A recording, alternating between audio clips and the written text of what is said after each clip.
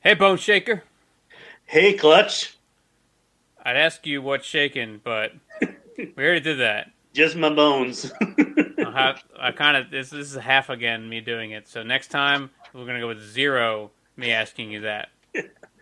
uh, I suppose. Funny thing is, I chose that handle for the internet because you're dealing with strangers. Don't use your real name most of the time or whatever. And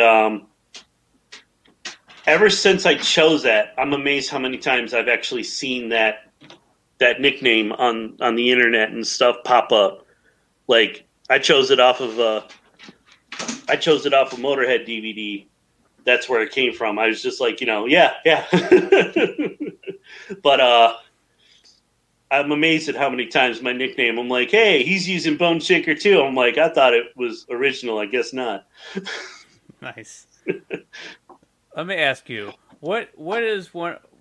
I'm sure everyone has multiple, but what is one of your pet peeves? Uh, I would say I don't know if it's a pet peeve. I don't respond to negative criticism. I've learned that about myself in my life. Like if somebody tells me, like I was in the army, if I had a sergeant tell me, "Hey, you're not doing a good job," I'm like, "Well, then fuck this, fuck you. Why should I try?" But if he's like, "Hey, you're doing a great job. Can you do a little better?" It's like, "Yeah, sure. You get a pick me up out of me from that." So I don't know if that counts as a pet peeve. I wouldn't imagine the army is a place where you get a lot of positive compliments. You'd be surprised. It depends. You have good leaders. You have bad leaders. Sure, sure. You So know. my one of my pet peeves is when people from the West Coast decide to put the word "the" before the highway number. Like, who do you think you are? And how did who raised you wrong to call it the five? The Get the 405. get the hell out of here.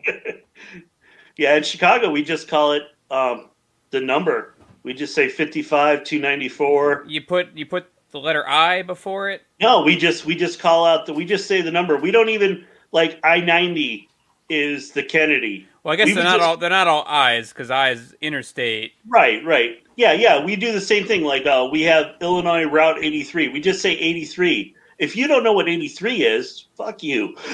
So it's like it runs all the way through. But like Just how pretentious is putting the word "the" before it? I don't know, but we name our stuff, and it's like I never call 90 the Kennedy. I never call, Sure, I would you never know. call. I would never call 476 the Blue Route. Yeah, Or actually, I would never call the Blue Route 476. I would never. I think I said that backwards. I would never call um, the Turnpike 276. The only ones I guess I would call the numbers are the ones that don't have names. Like 95 does not have a name. It's 95. It goes from Florida to Maine. yeah. Figure it out. It's 95. It goes from all the way north to all the way south. If you get stuck in it at the wrong time, good luck. Yeah. I'll throw I before it if it is an I, like I-95. People say I-95 all the time. People say 95 all the time. I'm not sure that one of them approaches putting the before it. Hmm. I could be wrong. You could be like, who are you to put I before 95? Yeah. But when they put the before it, I don't know. And I want to know, like, in Los Angeles, there's a ton of transplants. Like, a lot of people aren't originally from there. Yeah. How long are you there from moving there from parts elsewhere before you're fully accepting of putting the before the highway number? I don't know. They'll have I to. couldn't tell you. I mean, I visited LA. I've never lived there. I Yeah, guess if I I don't lived know there, I who could tell you can it takes tell three us. months. We'd have to find somebody who's in LA that Andrew wasn't. Lee. No, but he's from there. He's from there, yeah. But Yeah, surely he must know some transplants that he could ask that question to sure. and Be get you like, an answer. how long did you? Just How tell him, long did listen, you homie, keep how up long that? did it take you? How long did you keep up that charade of not using the before the highway number before you finally gave in and joined the Rad Squad? Yeah. That's my pet peeve: is the before the highway number. I heard I I'll listened go. to I'll Joe go to Rogan. LA and I'll ask directions from just anybody, and I'll purposely leave those out even when they say the back to me, I'll leave it out saying it back to them. I won't actually do that because, I mean, I got to fly there first. But that's something I would do. Yeah, if you were visiting there. Yeah. I listened to Joe Rogan, and Bill Burr was on one time, and he was talking about when he first got to LA, he walked from where he was living to like the Comedy Store, and it was far. It was like 5 miles or something. Like he walked, he didn't realize it was that far. But then like he's walking and he gets there, and people are like how'd you get here? Like, like whatever. He's like, oh, I walked, and they're like, you fucking walked? It's like, it's LA. Nobody fucking walks in LA. So I imagine it's a newbie thing that leaves you after a little while. Maybe you just kind of learn the city. You're like, okay, we're not doing that here, So I really hope there's holdouts in LA where they're like, no, not putting the before the highway number. That's dumb. yeah. Well, see, that might be different. It might be that's adding something as opposed to dropping something. It's probably easier to drop something than it is to add something to your vernacular. Like Maybe we should find somebody who grew up in like California and then moved to, let's say, the East Coast, and Yeah. I don't know at what point those start popping up as you go west, or maybe it's super concentrated there around LA. Maybe it's not even the West Coast in general. You could try to get Kevin Smith on your show. You Jersey boy now lives in LA, and see how. Find somebody who grew up in California and then moved to the East Coast and be like, do you call it the 95? That sounds ridiculous. I'm going to take the 95. I always just say the number, especially being my occupation. Like people are like, oh, where you running? I was like, down 57. Like I never say. I keep it as that's all you needed to know. If you're another driver, you know exactly where I'm going. Oh well, so, I need to look it up, find out. Was it some sort of popular media that popularized putting the before it? What if it was in some 90s rap lyric to add the, and everyone's like, I like the taste of that. Well, no, I can't. It can't be that simple. Movies. They make movies out there. I mean, you figure it would have crept in there. Like, maybe you can find an instance of a movie where, like, they're filming, like, in Chicago or something, and they're like, they call it the 88. And it's like, nobody calls it the 88. But because it's California and they call it, the 405, they just like, maybe they do that. Maybe you can find an instance of that. I don't know. Yeah. We're going to get some interesting comments on this episode, I bet. Nobody watches this show. Hey, you take that back. Today, I got some Super Smoky Lego traded into the store. Oh, yeah? It's the kind of cigar? No, I wouldn't go that far. No? It's just it's a house built of cigarettes, a cigarette house. And Mommy's it's sitting at the table chain smoking while the kid builds his poly bag.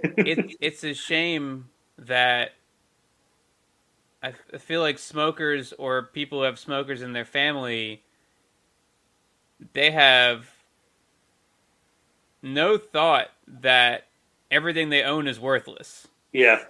There's no conception that they couldn't sell something.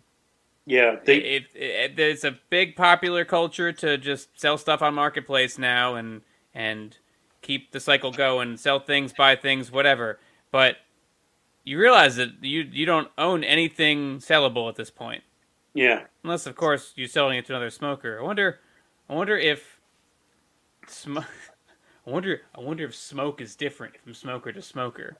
And you're like, oh, that guy smokes that kind of cigarettes. His stuff is worthless. I can only buy from other smokers that smoke my kind of cigarettes. Yeah.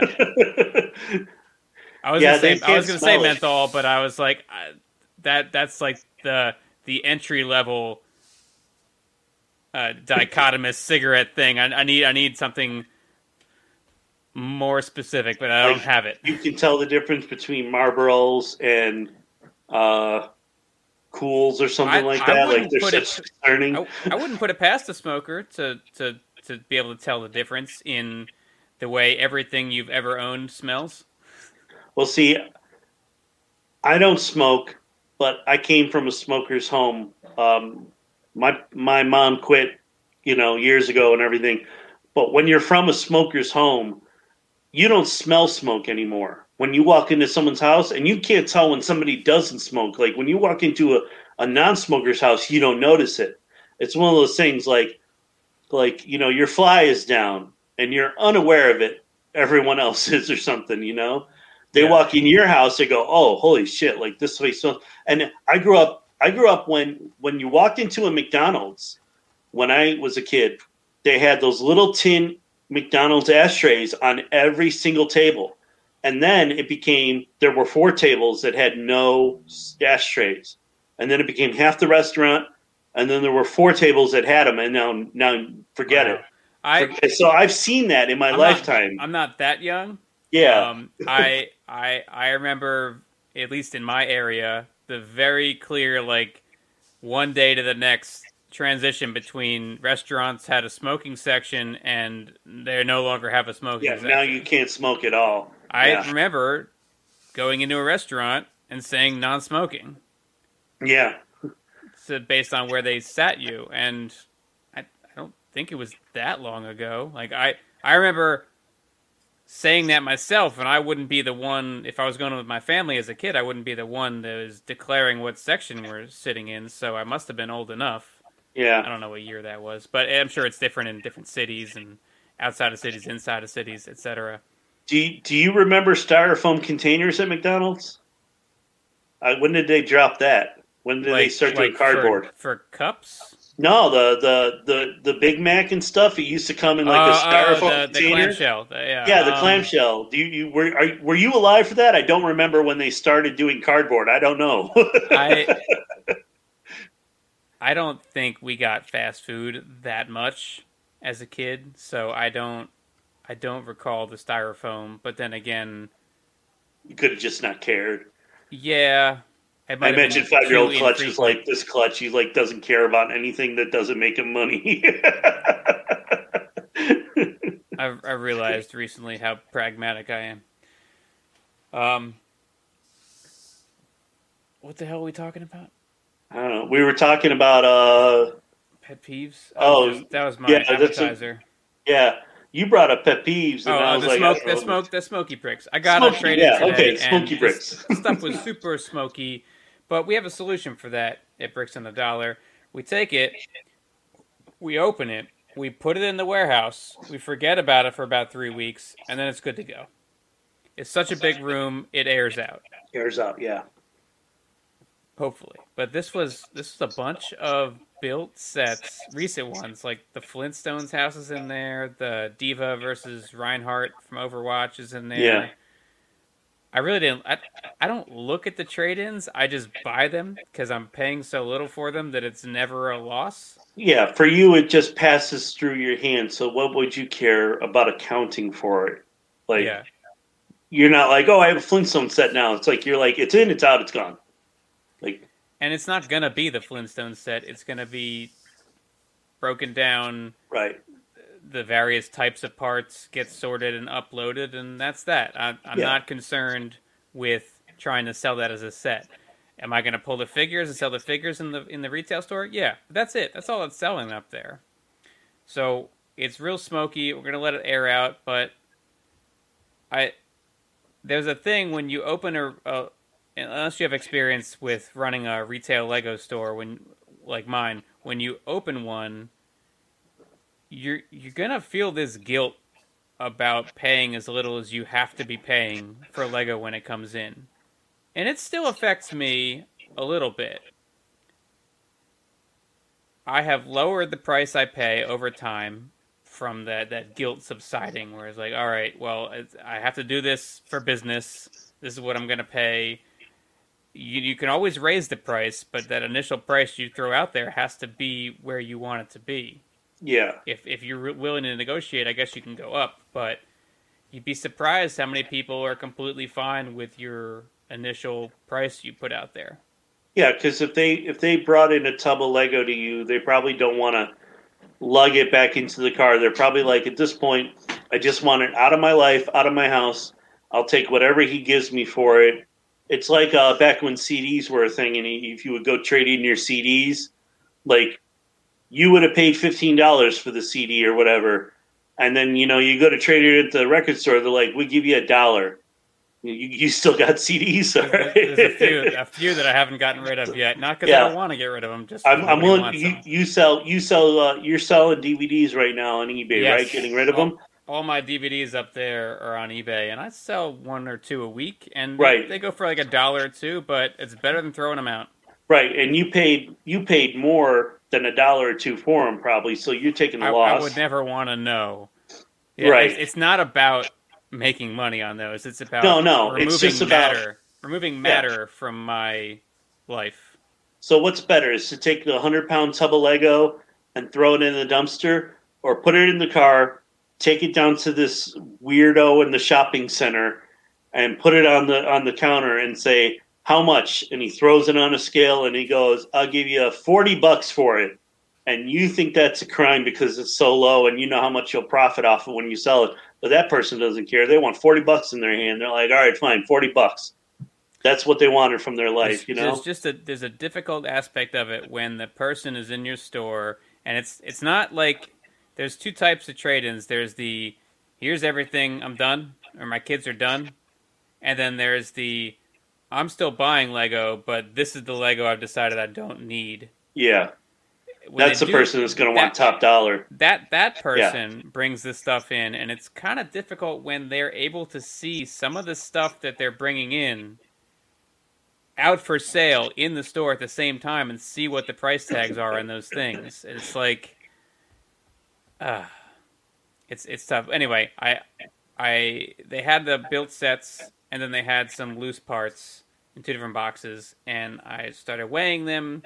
I told them I'm very upfront with it. I'm not like a pressure situation person with these trade-ins. I'm like, look, if you want to take it back home, that's fine. I'm not upset if you don't sell this to me.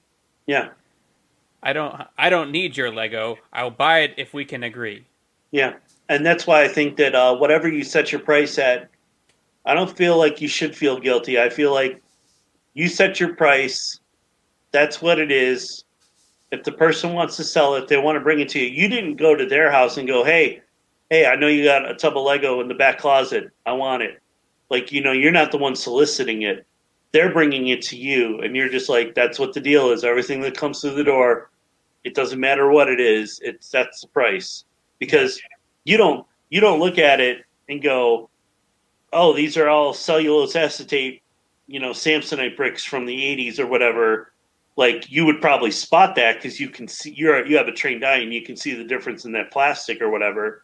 But you're not judging 1980 Lego from 2018 Lego.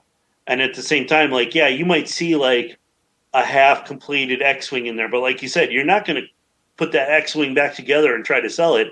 You're just going to pull any figs that might be in this pile.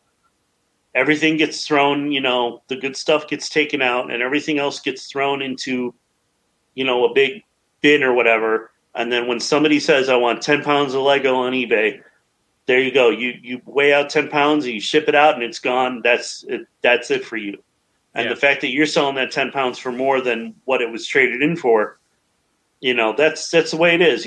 Some people, I actually used to work in a plastic factory for like 2 years, and we would make the stuff, and the stuff would come up pure and go into train cars and get shipped out and get made into Solo cups and the inside of Whirlpool appliances and stuff like that. That's where our product went. It was just like little plastic pellets, but some of it would get contaminated for whatever reason or another, or the quality of it. They would take samples of it and they'd be like, this isn't the quality standard. So that would just get thrown away, and they would put it into the big boxes that go on like a whole pallet. You know what I'm talking about? You ever seen like a big Gaylord box? Yeah, I didn't want to use the word Gaylord without you knowing what it is. I opened the door for you, and you walked through it.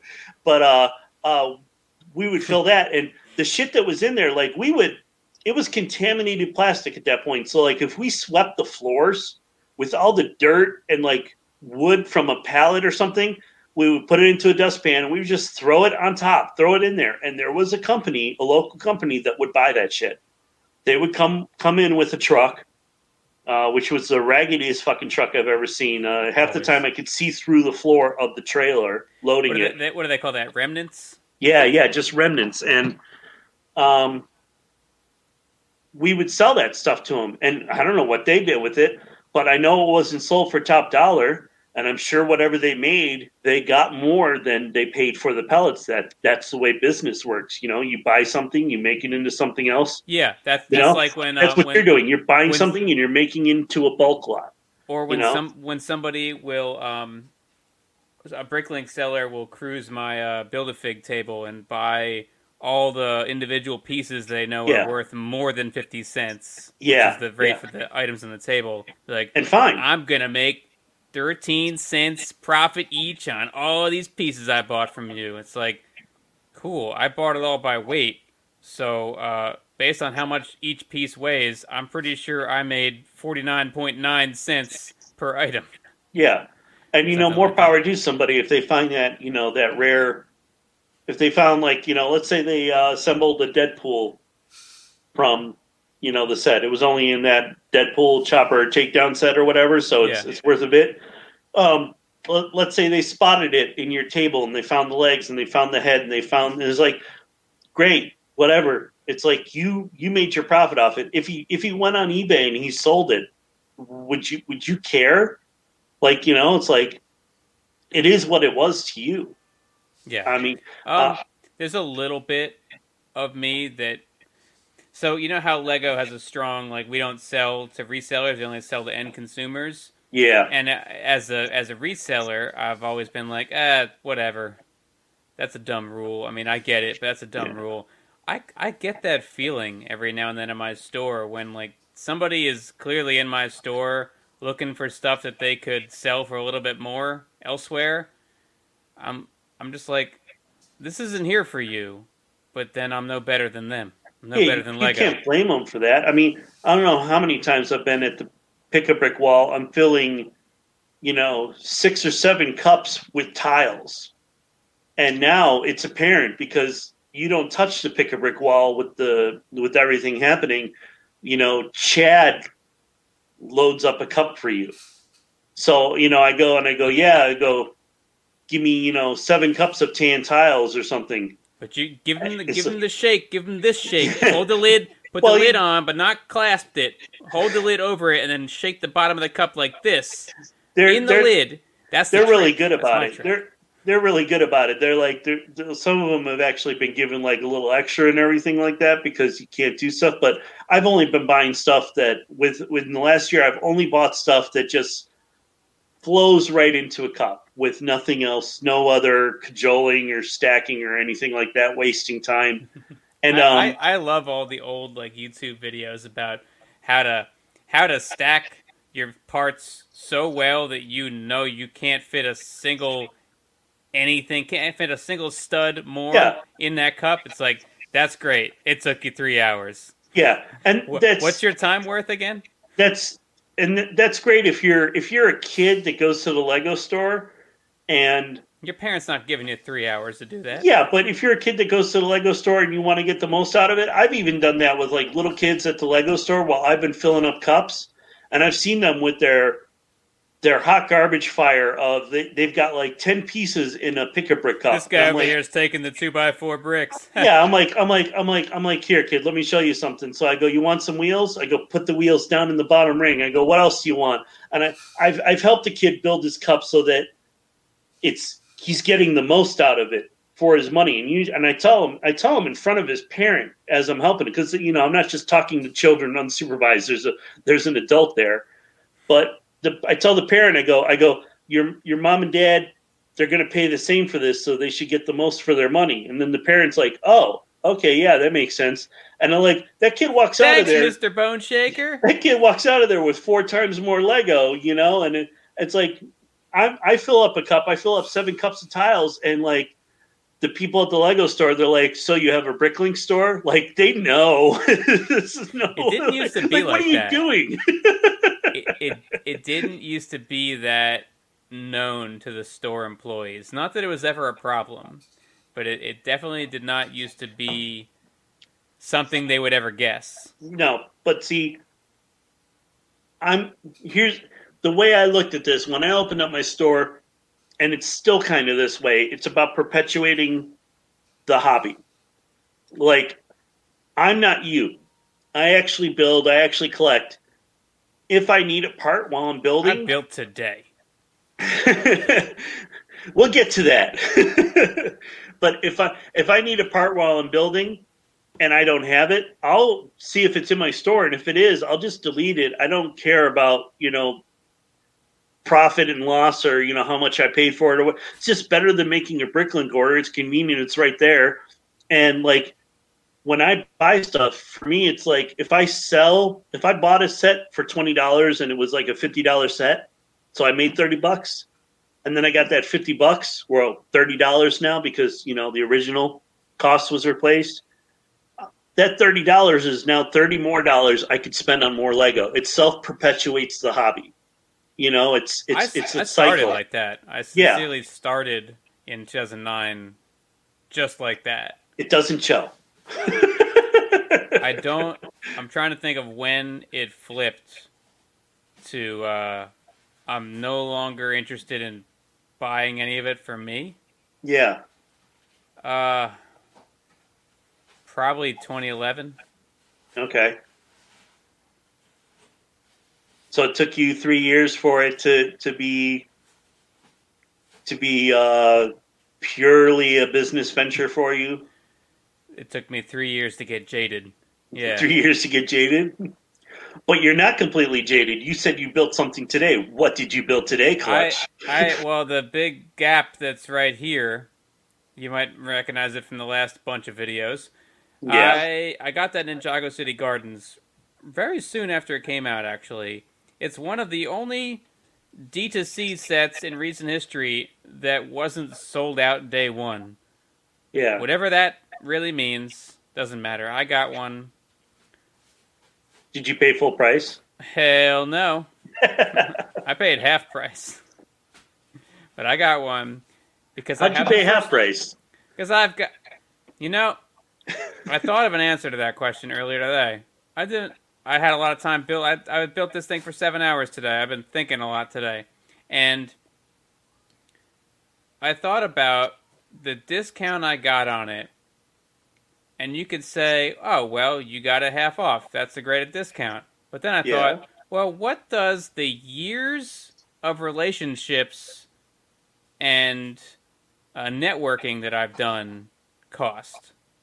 What does it cost me for doing this for 10 plus years and meeting people and shaking hands and kissing babies and going to conventions and doing favors and definitely being more generous to everyone than I should be?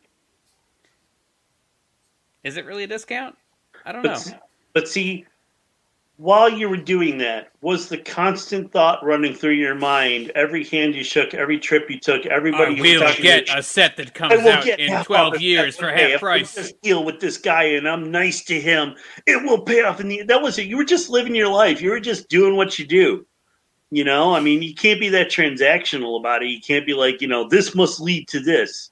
It's just what you're doing, Someday I'm going to discover that I am actually a robot, and we're in the Matrix. It was not in my programming to know that I was ever a robot, so I never really considered it. I'm a real boy. Someday I'll find out I was a robot all along. I built, I would say, half of the Ninjago City Gardens today while the store was open. I usually build Gundam on Sundays at the store because I can't find the time to do that in the evenings anymore. So I just devote... And nobody's going to walk into your store and want to buy the Gundam from you, right? Yeah. Nobody's going to be like, how much for that Gundam right now? It's like, why'd you walk into a Lego resale store for this? Yeah. I knew that I would never start. So one of these Gundams will take like, let's say 10 hours on average from start to Right. finish with all the work I put into it. I don't know how many hours the Gardens would take. I put 7 hours into it today. I'm probably half done. I'm up to bag 15, I think, out of 26 or so. But I like most of the meat of it is at the bottom, so I feel like I'm half done, if not more. Let's see. I don't know how many hours it's going to take total, but it's going to be more than one of these takes. And I don't really know where I'm going with this. Is it? Oh, I'm really hesitant to start building it at home because I don't like projects that I can't see the end of. So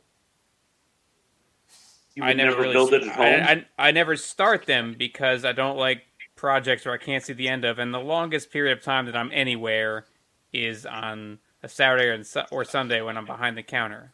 Okay. So I took it with me today, this morning, and I cracked it open right at 11 a.m. when the store opened, and I built it till 6.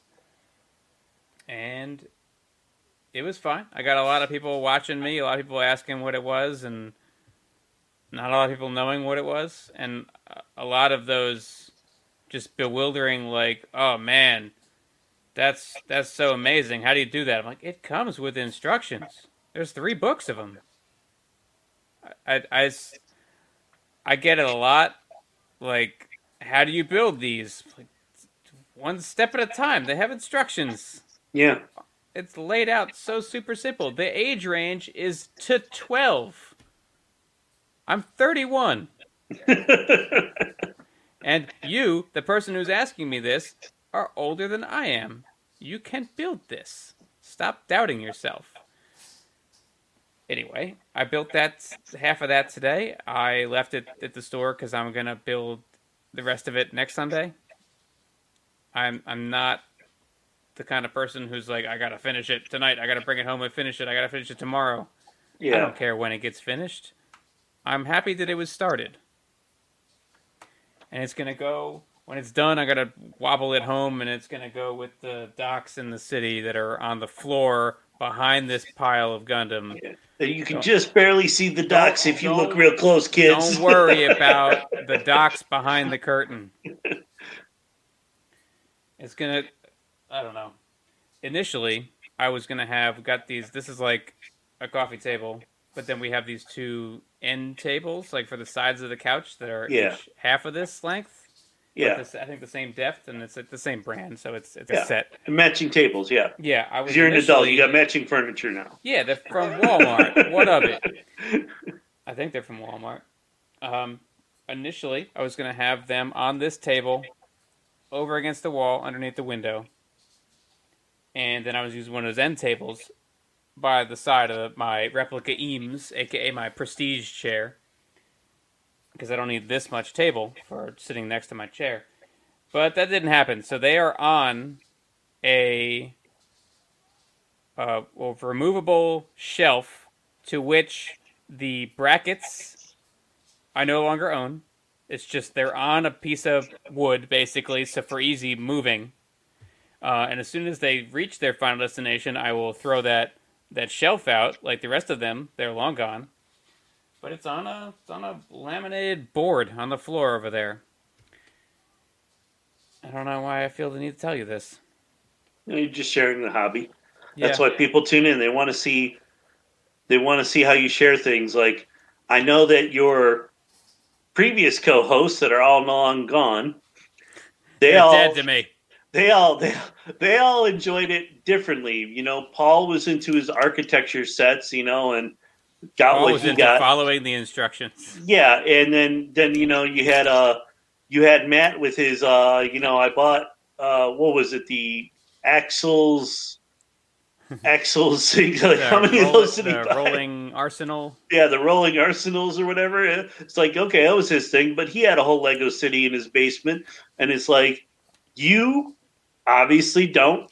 The only thing you seem to have fallen in love with happens to be these Ninjago city sets, which Um, that's something else. I mean, how long do you think they're going to keep doing these full city sets? Do you think they're going to go with one every 2 years, or do you think like eventually they're going to be like, that's it, we're not doing it anymore, even though we're still doing Ninjago, we're not going to do these anymore? I couldn't even honestly guess as to why this one came out, the Gardens. Yeah, The only reason I could think of is because it's the 10-year anniversary of Ninjago. They're like, well, we got to put out a big thing. might Well, as well put out a companion. we had some big. We should put out a D2C. We had some D2Cs that connect. Let's do a third one. People love the modulars. People have no reason in their mind why they shouldn't buy every modular that comes out. Yeah, I don't care for them, yeah, but everyone loves them, and I don't know that they're going to do any more Ninjago City ones. I think this was a happy coincidence with we have this series. It's an anniversary. We should connect those two things. I don't know that there's going to be any more. I think we were lucky to get this third one based on the customers in my store.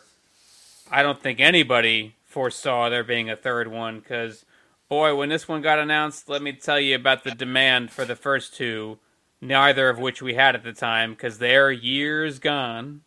yeah, They're like, oh, I missed the two from before I was collecting Lego. I need them. yeah. And that's the way it is. I have a Ninjago City. I built one, and I have a sealed one in my possession. It's in the Lego box that it ships in. The only reason I haven't sold it is because it's enormous, and I basically just want to find somebody that will come take it from me. I don't want to bother shipping it. I don't want to deal with that. But That's my plan with this. yeah, Is that I have one at the store sealed, Apocalypseburg for you audio listeners. Or should I say listener? I don't know. listener, I have an you Apocalypseburg. There's one at the store. It's not mine. It's consignment, and it is like $600, and it's not going anywhere because that's crazy talk. But that's what it's worth. It's actually yeah, worth more. We dropped the price a little bit because it's crazy. If that one sells, mine's moving into the store. Mine's the next on the line. But I don't see that one selling. The only place I see these selling is at a convention, should they ever happen again. So my plan is next time I'm selling at a convention, it's going to come with me if I haven't sold it since then. yeah. But I'm not going to ship it anywhere, and I'm not going to bring it into the store if there's already one in there. That's probably what I'll do. They canceled Brick World again this year, but if they do a Brick World and they do a yard sale like they did the last year that they had Brick World, they actually did a yard sale. Um, I'll probably bring what I have, that I'm looking to get rid of that I don't feel like shipping, and just see what I can get, rid of to other, other Lego nerds, that know what something is and they understand why it's a lot. And it's like if they missed it, they missed it. That's what happens. I the pet shop was out when I came out of my dark ages, but it took me a while to like buy the things I wanted, and it disappeared. I didn't pick it up. You're the only person who's ever missed the pet shop. The pet shop, but That's like the longest on the shelves modular of well, all the modulars. I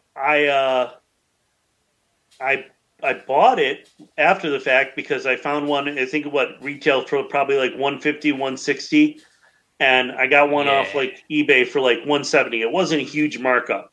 It was like an extra 10 or 20 bucks, whatever it was, and it came to me in a wrecked box. Like the box had been stepped on, sat on, whatever. Like it was not intact at all, but I didn't care. Opened it up. It was all there. I built it. I was like, that's great. That's wonderful. Now I have it. Probably 3 months later, there was a Facebook Marketplace listing that showed like a bulk Lego lot. Like it just showed a big tub of Lego. And I use the Acro Mills bins for storing stuff, not only in my store, but personally. And they stopped selling those. They came kind of hard to get, and they were in the background of this photo. And I looked at it, and the lady wanted like $250 for it, and I was like, nah. And then it was still on there. I let it go for like a week, and it was still there. And then she lowered it to like 200, and I was like, nah. And then like another week later, I was like, it was still there. I was like, okay. I was like, let's see. So I messaged her. I go, hey, I was like, I could do like 150 on this. And I go, really? I'm interested in the bins you have behind them. I was like, do they come with it? She goes, yeah, and they're loaded. They have sorted Lego in them. Like it was all brand new stuff that was sorted. Just different stuff, probably from You're Pick like, okay, I'll give you 200. I'm like, okay, well, no, I gave her. She goes, yeah, 150. Can you come pick it up? I'm like, great. So I'm on my way into work one night. I took a detour. I went to her house and I picked it up, and I thought it was a standard, just like 50-gallon bin, like whatever your mindset is for one of those big bins. This was like a super long, extra long. It was almost like two bins. Yeah. It was so heavy that me at 6'5" and 300 pounds had trouble lifting it into the back of my pickup truck. That's how much it was.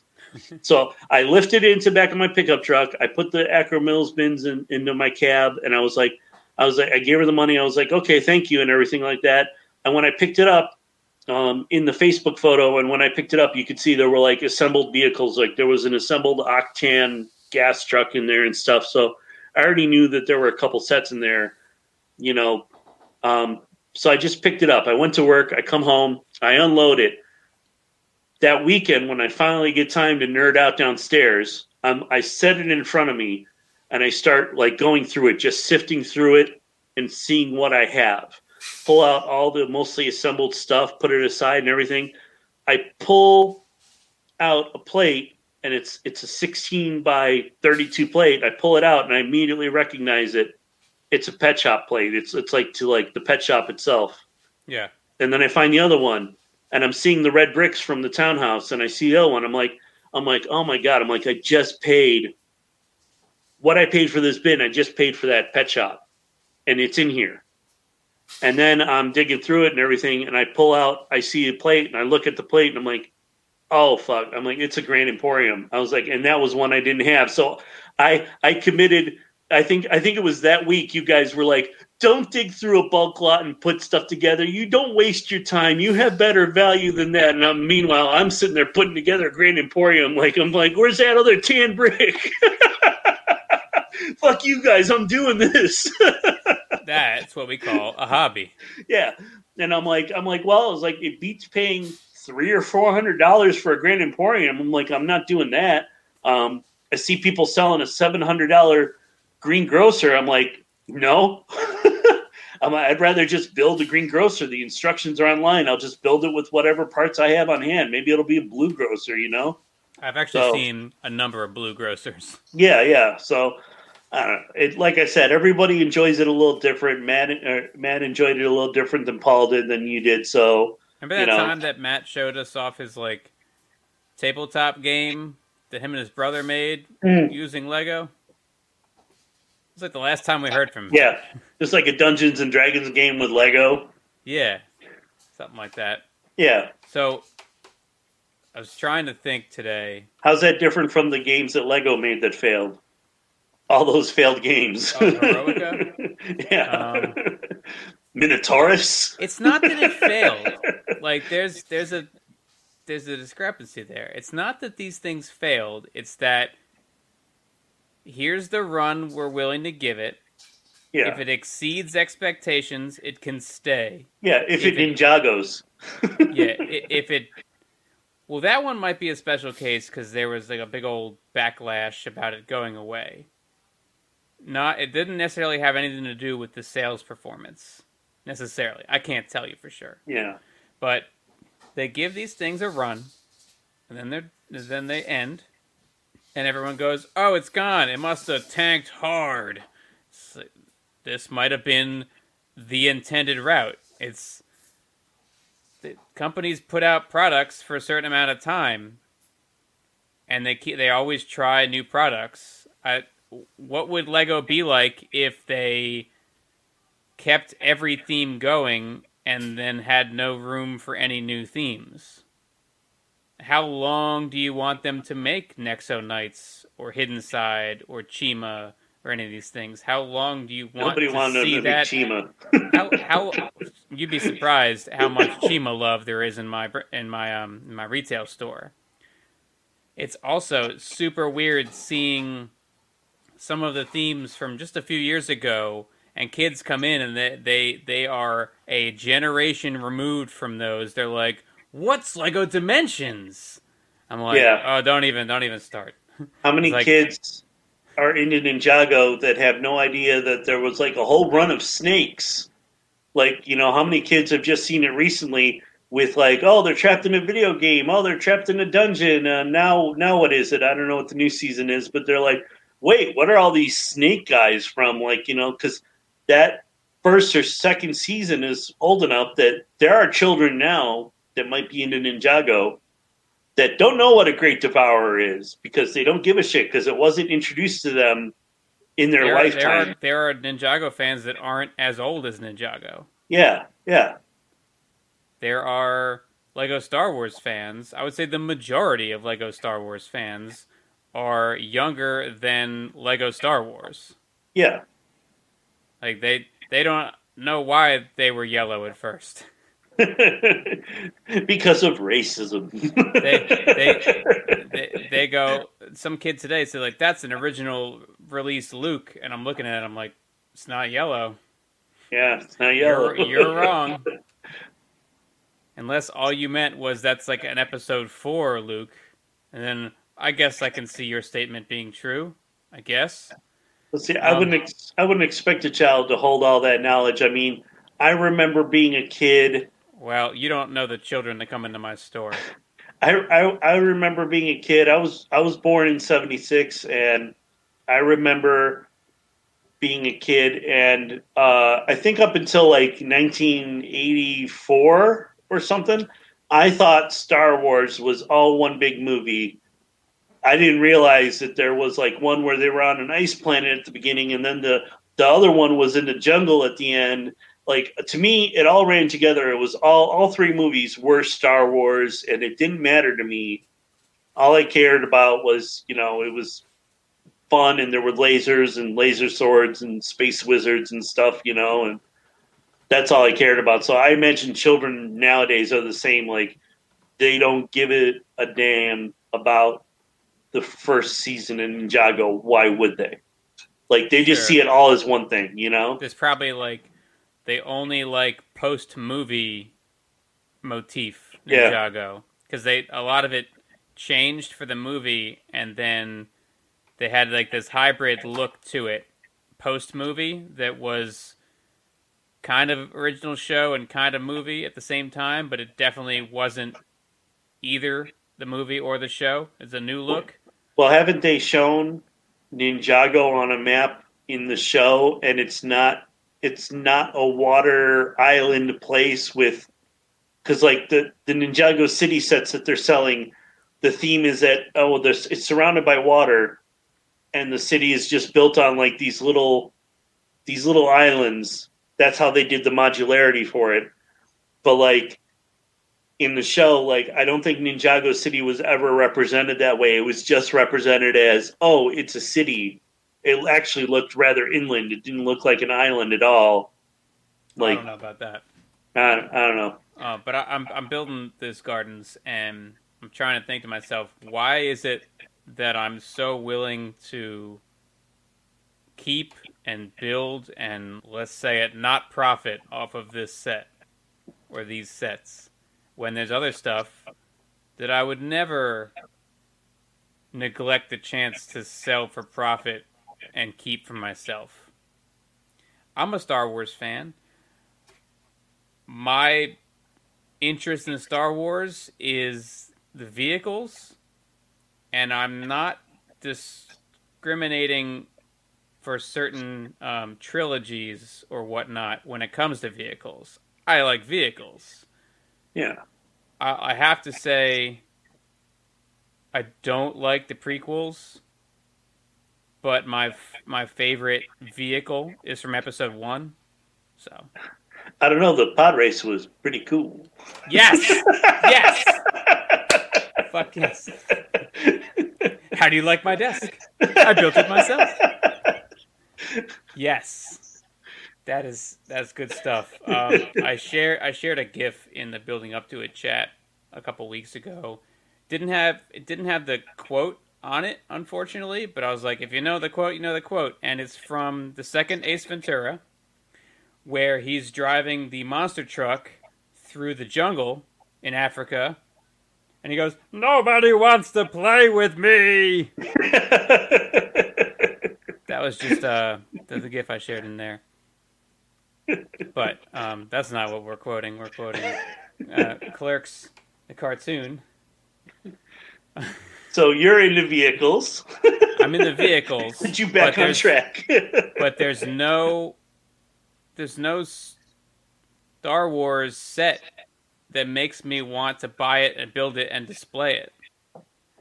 If they did like my favorite vehicle in a UCS, I'd probably consider it. And if you're wondering, it's the AAT from Episode 1, the tan tank from the yeah. Back in my day, tank. it was just Back in my day, it was just Naboo. Now they're like, no. They're in Theed, the capital city of Naboo. It's like, okay, Clone Wars, calm down. It's just Naboo. That's the planet. It's synonymous with the one city we see. They are one and the same. It's the tan tank. I don't care for it in its blue and gray separatist color scheme. I just like the tan hover tank that's super like back heavy and defies gravity. Also, it hovers. That's my favorite vehicle. If they did a big ass one for that in UCS, I'd be down. Which is a remarkable thing because if you know about tanks, there's like a trade off between firepower, armor, and you have to trade off the weight. So if they appear sure the recoil is in direct contrast to the shape of this thing. Yeah, and it's like they seem to overcome the weight issue for a tank altogether. You know, it's like on this planet that would be like, oh my god, that's great. You know. So I like the AAT. I might consider a UCS one, but there are mocks of UCS ones, and I've never considered going down a route of buying the instructions and sourcing the parts and putting one together. That's too much for me. No love for a UCS Millennium Falcon in Clutch's heart? No, I've had several in my store, and no. Right through your hands, huh? Not for me. One set that did go through my hands that I probably should have kept was somebody traded in an assembled... Or was it disassembled? I don't know. It was a used copy of the Destiny's Bounty from the Ninjago movie. And at the time, this was before Docks came out. Yeah. I was like, I don't need that ship. I just like this cool city, this stacked city. Now I wish I had the ship to park at it with the docks and all that. That ship was going for like $115 at Target for like a long time. And now I saw it and I was like, that's a great price for it. I already had one.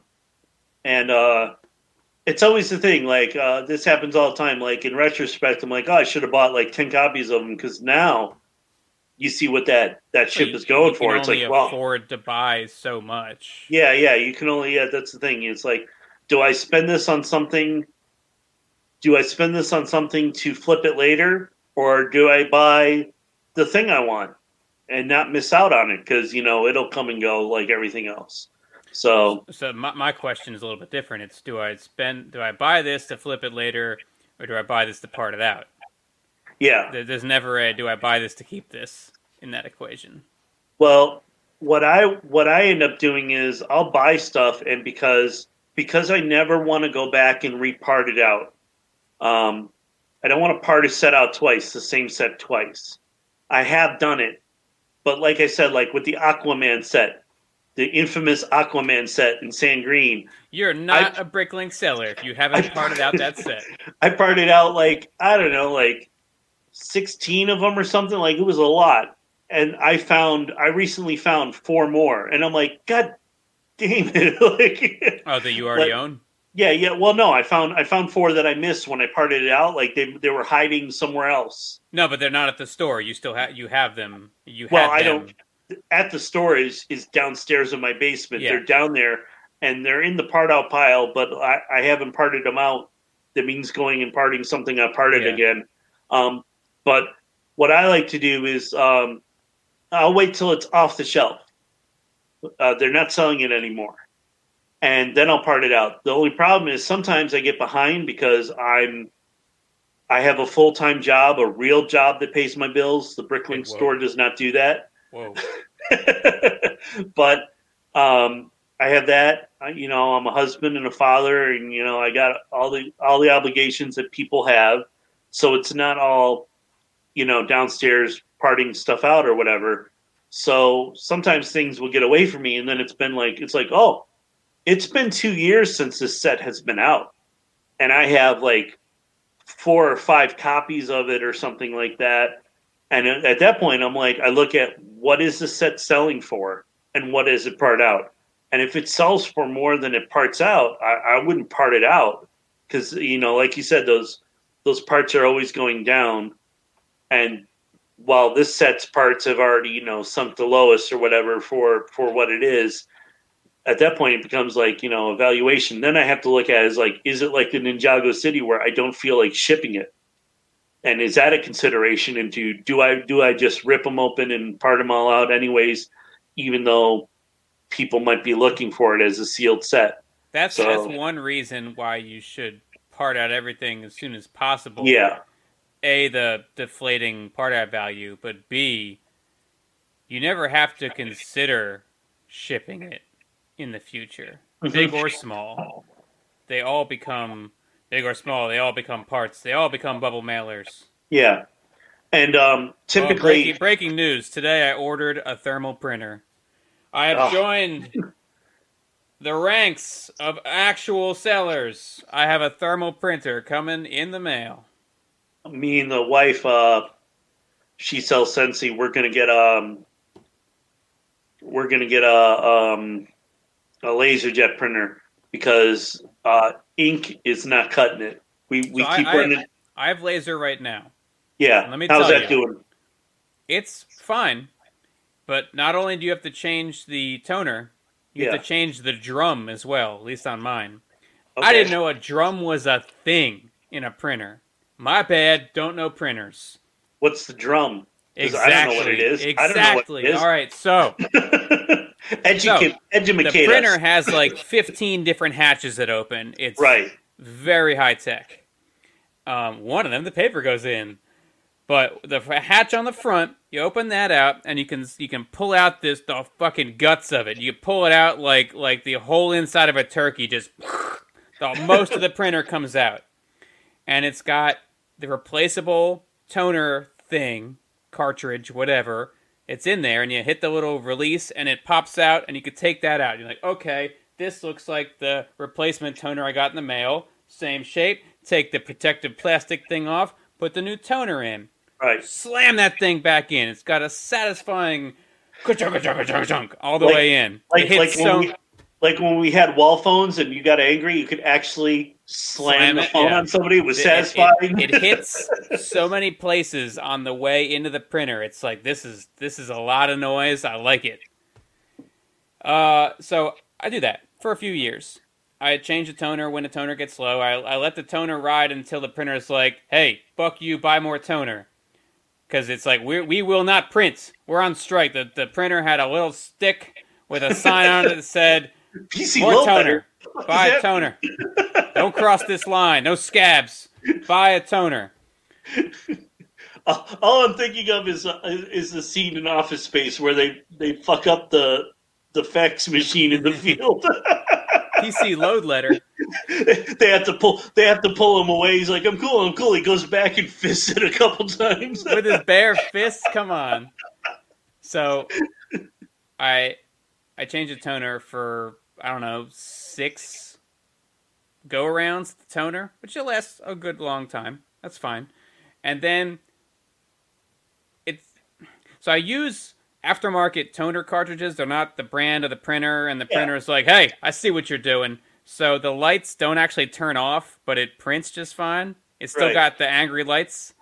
And I didn't notice that a different one of the lights, the light next to the word drum, was lit. I was just like, angry lights, whatever. I mean, I'm changing the stuff. It's still printing. It's all good. One day, it's like, nah, done. And the toner wasn't bad. It was still fresh. And I look it up, and it's like, oh, the drum, which is the thing you pull out that the toner goes into. Hmm. I don't know what it does. Right. It rolls, I guess. It's a drum.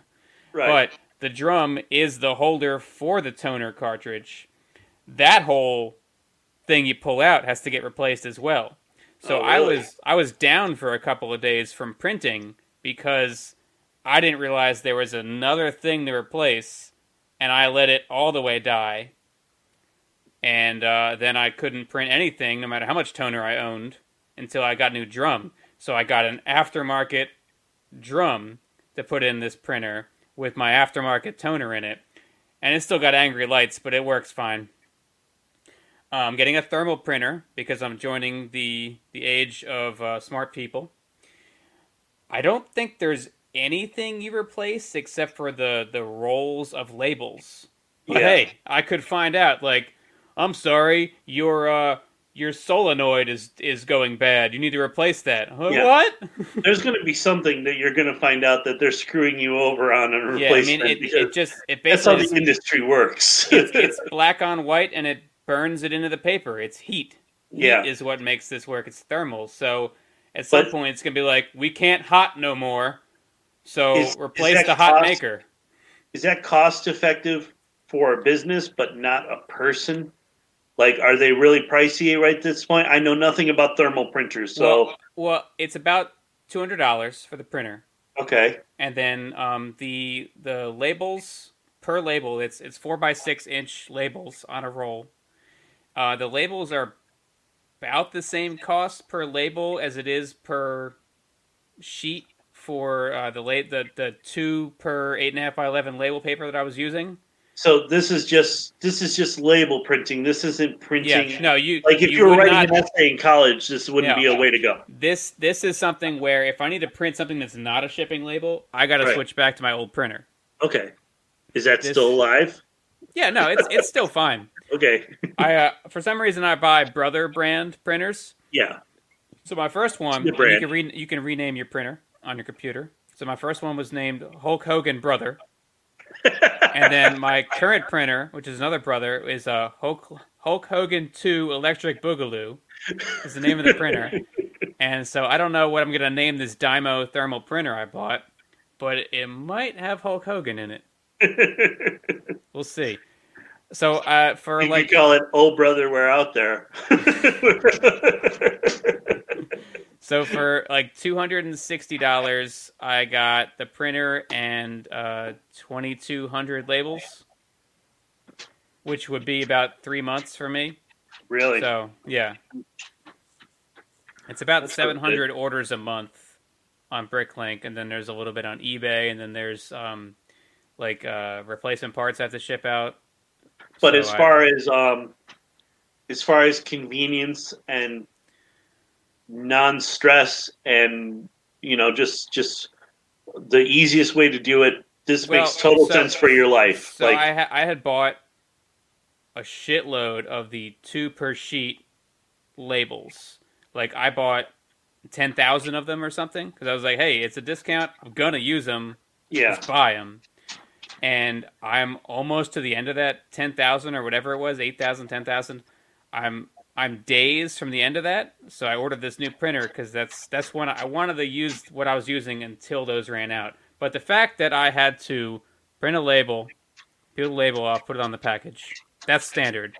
Take the sheet, flip it over, put it back in the tray, close the tray, and then print on the other half of the sheet because I print one at a time because I really don't like the idea of putting the wrong label on the wrong package. yeah. I need to keep that simple. I have accidentally missed a lot that people have ordered in my store, and I make it right.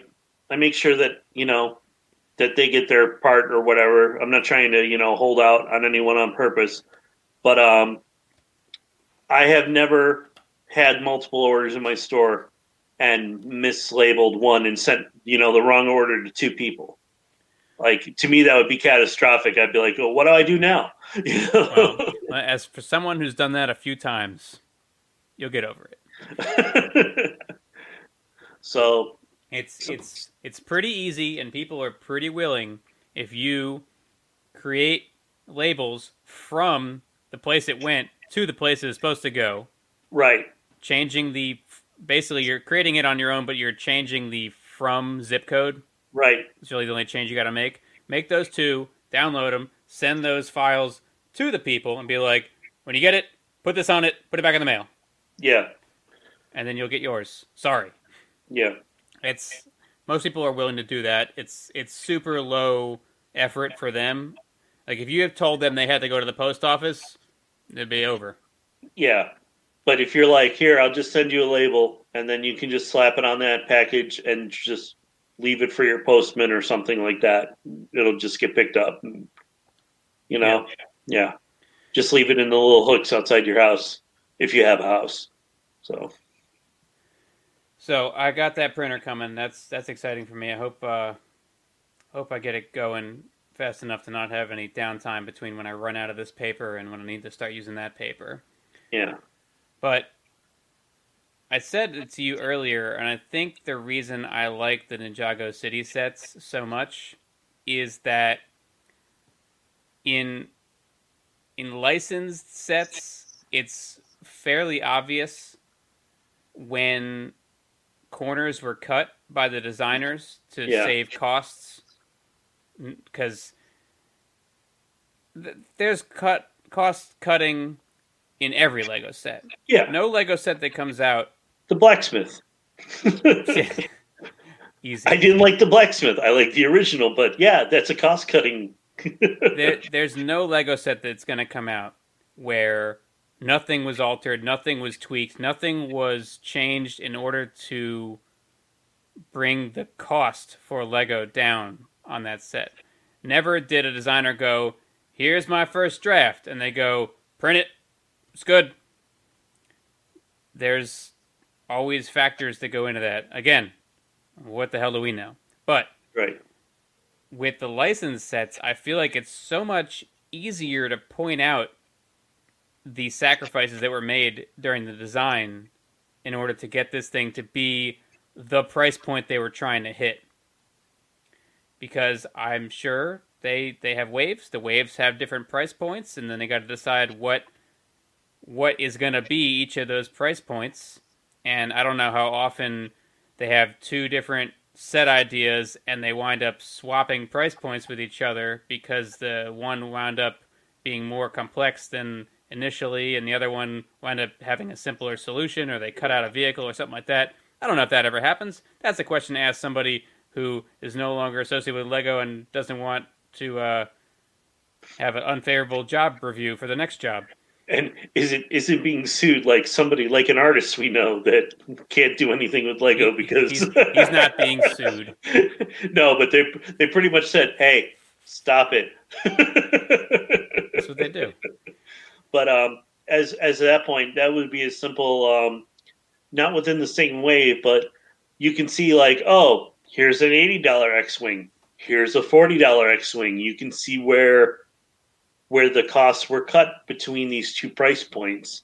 And you're right, with Ninjago City, with it being an original license, they build it. Original license, and it's a direct-to-consumer, which are traditionally the biggest sets. Yeah. I think it's very hard to spot what would have been downgraded to make this thing a final product. You can't say, like, they do the little trans-clear heads for, like, lanterns out on the catwalk and stuff for like Ninjago City. You know what I'm talking about? You can't say, oh, originally there were going to be 6 of these lanterns, but now there's only 4.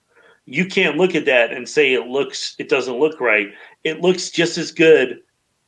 It's like you can't tell where they cut those two things out. I think these Ninjago City sets are the closest to unspoiled by budget that you're gonna get with a Lego set. Yeah. I said it to you. I've said it to you before. I like them because if you look at the Ninjago City and even the docks, and I'm sure the gardens, I haven't built the gardens yet, but I'm sure it's the same way. They're little builds on this little plate. You just build this one little room. It tells a story for whatever it is. It's got swords on the wall and it has a scroll or something like that. And then over here, this is where someone lives and they have a hot plate on the stove. It tells that little story in that little room. That's what you build. And then you plug it into the set, and then they all just keep stacking and building on each other. And it's like, I think that's what makes these the perfect set. They're better than modulars in that regard because they're the purest to the spirit of Lego in that regard. Because it's not one big set. It's like 20 little sets. It's just when you put it all together, it looks really awesome. You know? The ice cream shop in Gardens, which is called Ice Planet. Yeah. It's got a whole Ice Planet theme, both in imagery and in color scheme. Which you would only recognize if you were a Lego nerd. Oh, that every sticker in that set is some reference, which is awesome. I can tell you that. So I built up through, I guess, the second story, and the Master Chen's Noodle House really makes me want to go out to eat. That's praise. I think building that, I really want to go out to a sushi You want to go restaurant. out and get some noodles. Yeah. Yeah. I know the exact place I want to go. Building this Lego set makes me want to go out to eat. That's praise. Yeah. I thought the comic shop in the original Ninjago set, I thought that was great. The guy even has, he's got the Galador shirt. Yeah, the Galador shirt, and he's also got the ponytail that says, women don't like me. He's like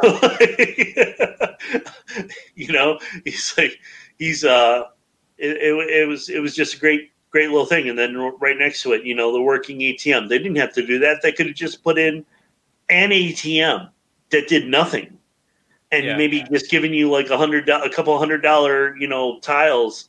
But they actually made it a working ATM. It's like, that's great. It's like, why do all the units have that little signature air conditioner on the side of them? That makes perfect sense.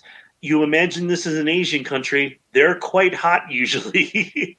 I don't know. It's just the little details they put in. And how much did that air conditioner cost? It was like 3 or 4 plates in a tile. My favorite part about the air conditioner is it uses the turntable upside down on the outside, which not only makes it look like an air conditioner, but it's got a little rattle to it. Yeah, if you tap it, that whole thing can jiggle, and it's like, this is so air conditioner right now. I have really enjoyed, if you go on YouTube and you search for Ninjago City, some people, I'm sure a lot more people have built stuff, but some people have built stuff and put it up on YouTube, what they built. And I even think it's creative that people have, they've taken this theme, they've taken this, this aesthetic, and they've run with it. They're like, and I built, they're using their imagination to build like whole new things and entire new sections of a Ninjago City that, aren't put out by Lego. And I know you feel that way. You're not a follow the instructions person. You're a person that believes that this is what we do, and what the Lego pieces are a medium, like paint. They're like a medium for an art form to create with. And I really like that people have, picked up that mantle and run with it, and they've made their own like little Ninjago cities that have, nothing to do with it. And the only thing they've kept is like the air conditioner and stuff like that. And people have gotten really creative. They're like, I put this in, and it's like, wow, like I didn't think of that, I find it interesting. I'd be remiss if I didn't mention Keith Lowry's work. Keith Lowry? Yeah. Unless I completely mixed up two different names at the same time. I'm pretty sure that's who I'm talking about on Instagram. I know the name Keith Lowry. Does he have a handle I would know his work by? I think it's under Keith Just, Lowry because I don't think I would know his name otherwise. I think I follow him on Instagram. I'll have to look him up to get that frame of I'm pretty reference. sure that's who I'm thinking of, and he's done some great Ninjago City work. Um, there's a few people Yeah. that I've seen that do that. I thought about making my own little modules since it seems so easy to stack higher with the cities, but I ain't got time for that, man. Yeah. Ain't nobody got time for that shit. Well, plenty of people have time for it. I don't. I I don't can't have say that nearly there's as been much building anything time. functional yet in the gardens as far as I've built. There's all kinds of hidden stuff, and each little shop is cool. There's one of like relics, and then there's a Like food a museum. spot, the ice cream spot. It's a museum. At first, I thought it was like a haberdashery because there's like a mannequin head with a mustache and a hat and a top Yeah. hat. But I think it's just relics. It's a museum little thing on the ground floor. Right. They had a hat shop in the original Ninjago City, didn't they? Yeah, With I their think hats so. in the one store. Yeah, that's maybe what I'm thinking of. Yeah. I know that there were people that saw a leak of some of the things in Ninjago Gardens was supposed to have, and one of the things they deleted was a police station. And Well, there's probably leaks, but there's so from what I know, there's an article on one, if not all, of the blogs with the designer, and it shows some of the preliminary versions right, of it. There's also probably leaks, and then there's also um, there were some like Discord calls that the designer was in with other AFOLs, and in the background, like a year before that set was going to come yeah, out, there was some things that have a striking resemblance to what the set is now. yeah, So you could take that for what you will, but yeah, if you look at the preliminary ones, I guess you could say, all right, sacrifices were made. It was pared down to this, but but you can't tell. The final product looks great. there's nothing about the final product that would ever say to me, this could have been bigger, this could have been better. Yeah, I think that they're. I think that I hope. I would say I hope. How about that? I hope they keep doing this. I hope every few years we get maybe an addition to this. I hope it becomes a thing like the modulars, as long as they're running Ninjago. When they say we're throwing our hands up on Ninjago, it's not evergreen anymore. We're just going to discontinue it. There wouldn't be any point. But I think they're going to keep going with it. And there might be people that don't like the modulars or don't have the room for it or something, but they could justify this city of little vignettes because within Ninjago City there's like 10 things that if they were full size modulars, it would take up an entire table. So you could justify it as a place that, just for like the thing. And they'll keep running with it. Who knows? Maybe we'll see a Ninjago City Legacy set where they'll reintroduce Ninjago City, but maybe it'll be instead of saying green at the top, maybe it'll be like a different color or something like that, so you can tell which was the original, whatever. That would be awesome in my book. Whatever it is you call sand green in the future. Whatever, yeah. But I hope they keep running with it. I think they're great. It appears to be the only thing that has melted your heart, so that's saying something. It's that thing that made the Grinch's heart grow and break that little measuring device. Can I tell you that my favorite Christmas movie by far is The Grinch, the Yeah, original Grinch? me too. I used to watch it. I used to watch it every Christmas, and I think when I was like 5 or 6, we recorded it off CBS or ABC, whatever it All aired like on. 40 minutes of it. It's not Yeah, even that yeah, long. yeah. But then we had it on tape or something like that. That's how you did it in the '80s. And if you really wanted to keep it, you pop that little tab off. There's 5 VHS tapes right there. I don't know why they're there. I can't even play them, but they're there. Yeah, I'm the So same way. I still have a those couple VHSs. those are VHSs that I had that I never replaced with DVDs because they're so low priority. and now I'm Yeah, selling all my DVDs, so that's never gonna happen. yeah, everything digital now. I always take the because I really don't care about speed with anything. Like usually, I can't do anything till the weekend, anyways, with my work schedule.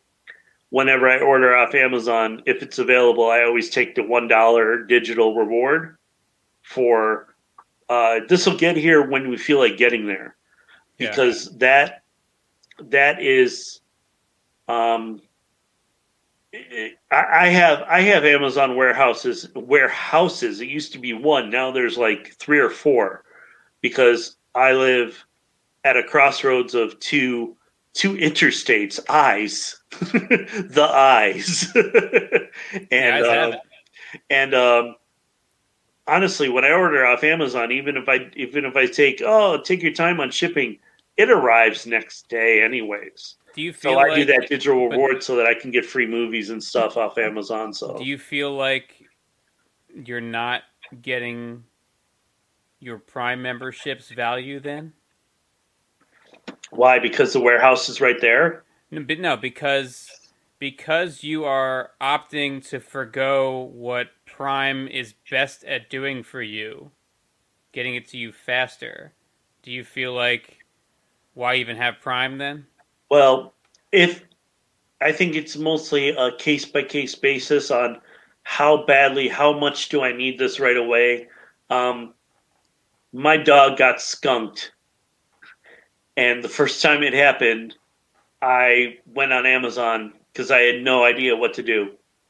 Like, what product to get this smell off of her. And I went on Amazon and there's a product called Skunk Off. It's like a special shampoo that neutralizes that smell. I ordered off Amazon and I hit priority on that one. I wanted it, you know, and it it arrived probably that day. Like it happened like in the morning, and like it happened like I got the skunk off that day, which is good because the dog was, in a separate part of the house in the crate, with her skunky blanket that ended up getting thrown out. We didn't bother washing it; we just threw it out after that. Um, One time, my wife ordered little soup trains, like little plastic. She was making homemade soup, and she ordered like little plastic containers to hold them, put them in the fridge for later. And she ordered that with no priority, and they delivered those to our house a half hour later.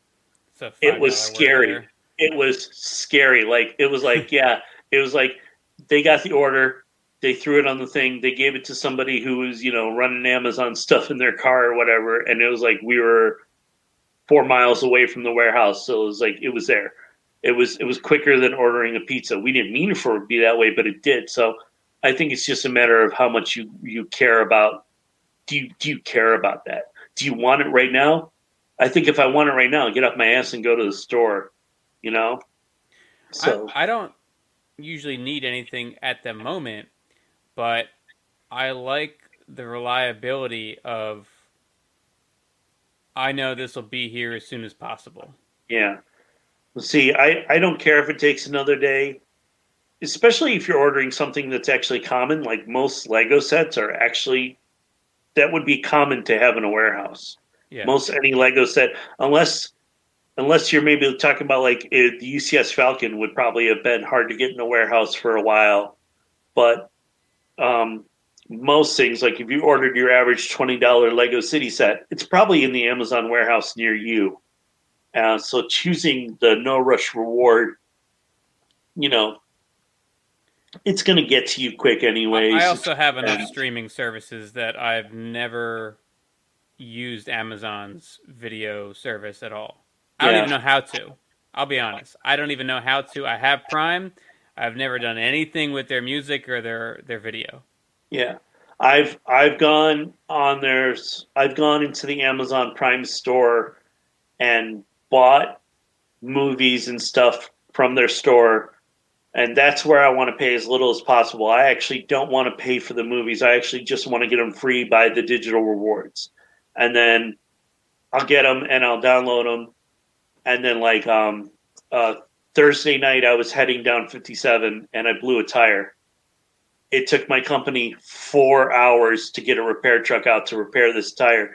And the kicker was, it was on the I run double trailers, and there's a converter dolly that you hook up to the rear trailer. The reason I chose this converter dolly was because all the tires on it were brand new, and that's one of the tires that blew. Was it overinflated? No, it was just maybe it hit some debris, maybe the retread on it or whatever. Maybe it was a retread. It wasn't new, like new, you know. Yeah. But it blew on me, and I was on the side of the road. I was 30. I doing 65. I would have been 30 minutes from a truck stop that I knew had a repair bay in it. But I couldn't make it that far, so I just had to wait for the thing. By the time we finished, the guy I meet from Jonesboro, Arkansas, was already going all the way up to Chicago. We communicate back and forth. And I was going down, the two trailers I had were going to Memphis. So I would give them to a Jonesboro guy who would take them to Jonesboro, and then Memphis would come pick them up at Jonesboro. That's the way they did it. But for me, since I wasn't from Jonesboro anyways, they just sent me to Memphis. So I went to Memphis, and I was like, time to wind down at the end of the day. There's nothing on the shitty cable at the hotel room. So I just put on a movie. And, that's how I unwound at the end of the day when I, at the end of my 14-hour day when I actually got to Memphis. And, I didn't pay for that movie. I downloaded it a while back. Like, it's just sitting on my phone, and it's like I sat back and I watched it, and, okay, I went to bed, woke up, and came home, So. I have months worth of stuff to watch on Funimation. So yeah. I'm in no way looking for anything else to watch right now. Well, if I was at home, I'd be the same way. I got plenty to watch here. I don't need to watch anything else or whatever. I could have gone on the Wi-Fi and watched something off Netflix or whatever, but it's just something I do. I'll buy a movie off of Amazon that I like. Something that I can rewatch. Never anything that I would only watch once, but if I watch the movie and I know it's rewatchable or something like that, like Office Space. Office Space is a great movie. Yeah. You can rewatch it. all of my DVDs aren't for sale, just most of them. I have all of Vicky's DVDs I don't have for sale, of course, but then all I kept for myself. It was like a test. Like, would I drop whatever I'm doing right now and watch this movie right now? If the answer is yes, I'm keeping it. So I've got, I don't know, probably a dozen that I kept.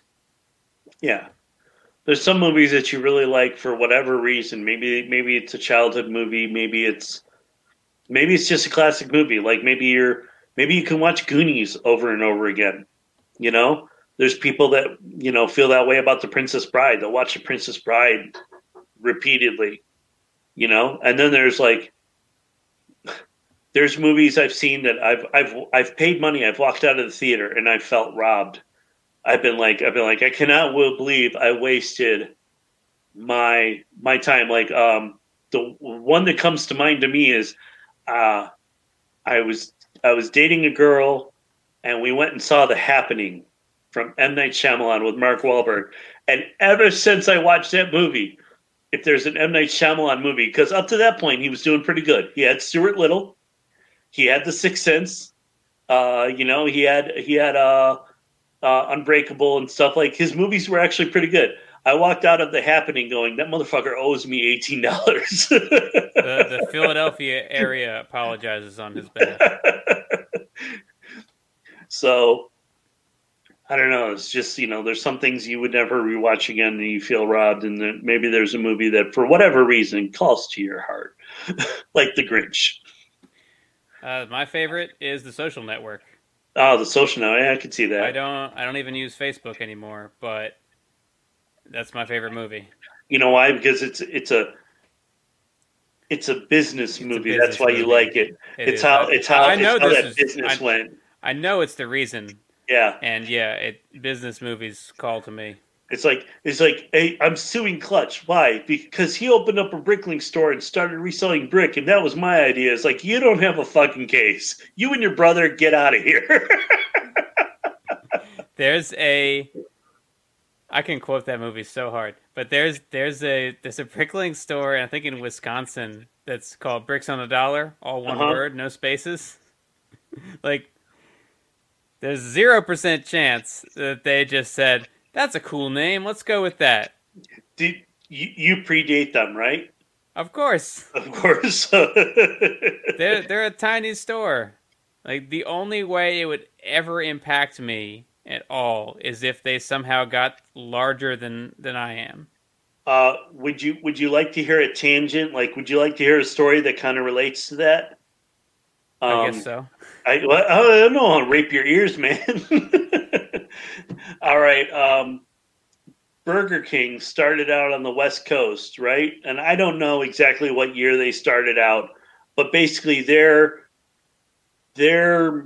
method of expanding was that they had a Burger King, and they moved to like another town, and they basically said, "Hey, why don't you shut down your burger place and start doing it our way? You know, franchise and everything," and just moved that way throughout the country, right?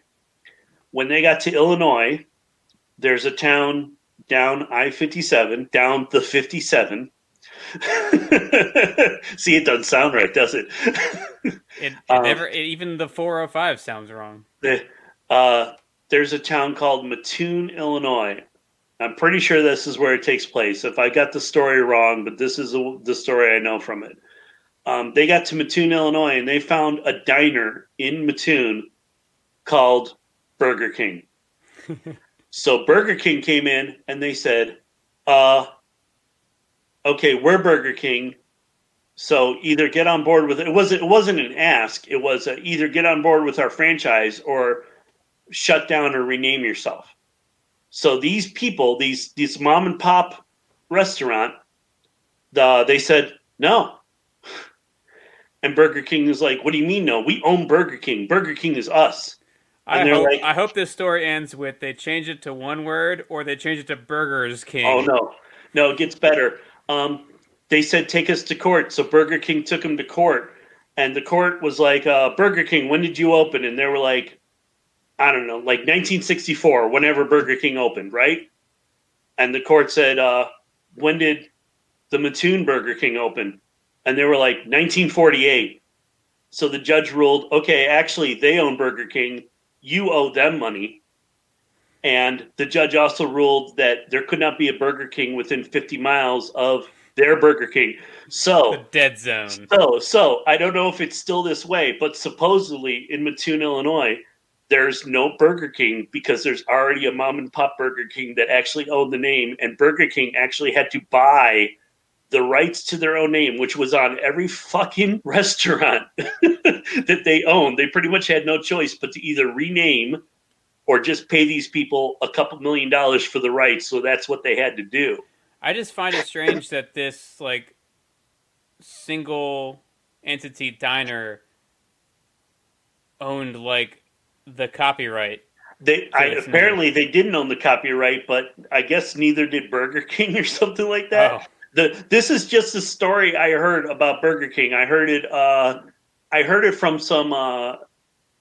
Might have been the Company Man or something. I was gonna say I watch a lot of Company Man. He does videos on like why it's Dryers over here and Briars over here and everything. It's like I never thought about it. I never cared, but all right, but why? I knocked out 4 of his videos yesterday. Like, yeah, I watch a lot of Company Man, and it probably also speaks to my interest in business. I love when he's like, oh, it's like, yeah, why did this company fail? And it was like, I'm waiting for all of his videos to be like, oh, eventually this company just couldn't keep up with Amazon. Like that's eventually going to be the demise of all these companies. So that's a little story that maybe relates to what you're talking about. I don't know. I only wish I had mentioned Company Man before you did.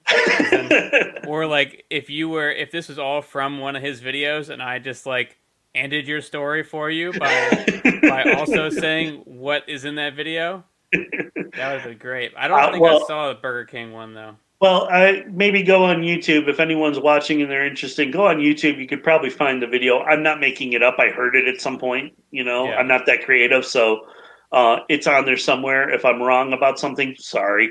Don't take your info from me. I'm other than the internet, I'm the most unreliable source of information.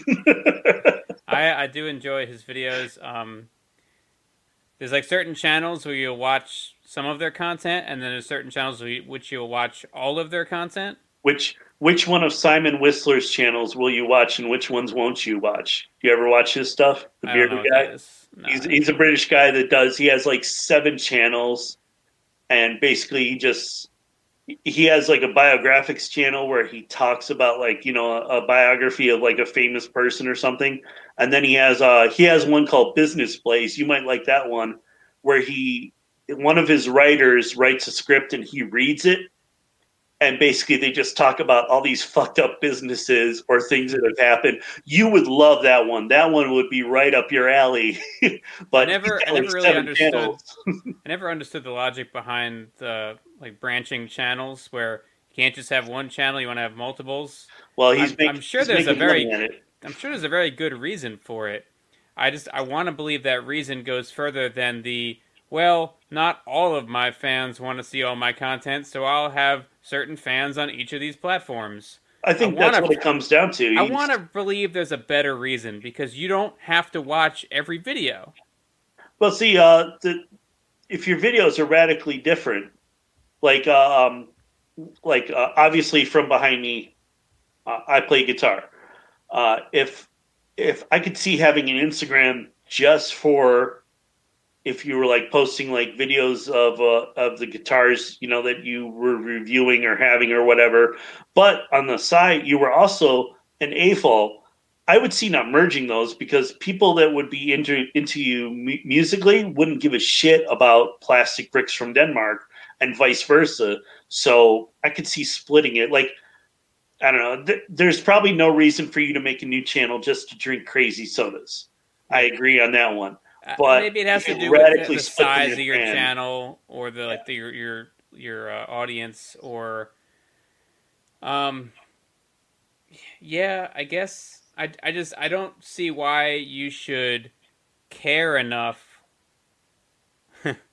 Why should you care enough about what your audience thinks about some of your videos when they're already there to watch your other videos? Like why are they coming first? It sounds wrong, but why are you putting your audience first when you're making the content you want to make?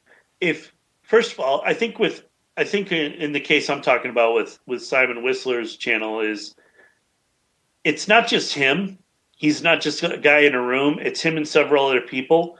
He actually was a lawyer, or he was educated to be a lawyer in Britain, and then he I think when he went into the job market, there were no jobs, or he couldn't get employed as a lawyer or something like that. So he started doing YouTube videos, and it's not just him; it's him and several other people, and they're making money doing it. And if you were watching one of his channels, the way the YouTube algorithm works, they're going to start recommending his other videos to you. It's just, do you want to subscribe to 7 channels for this one guy? So yeah, it's I don't know. I'm sure since so many channels do it, I'm sure it makes more sense to split your channels like that. I just don't see how if these people are going to watch these videos and those people are going to watch those videos, wouldn't they all still get those videos if they were on one channel instead of 2?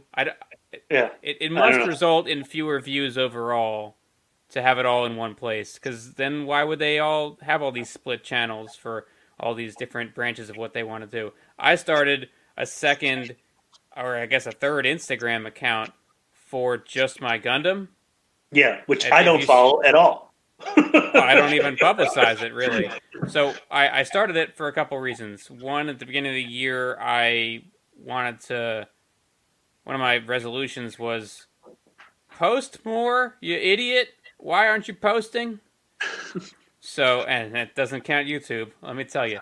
But so Bricks and a Dollar Instagram became just daily posts of full bleed shoebox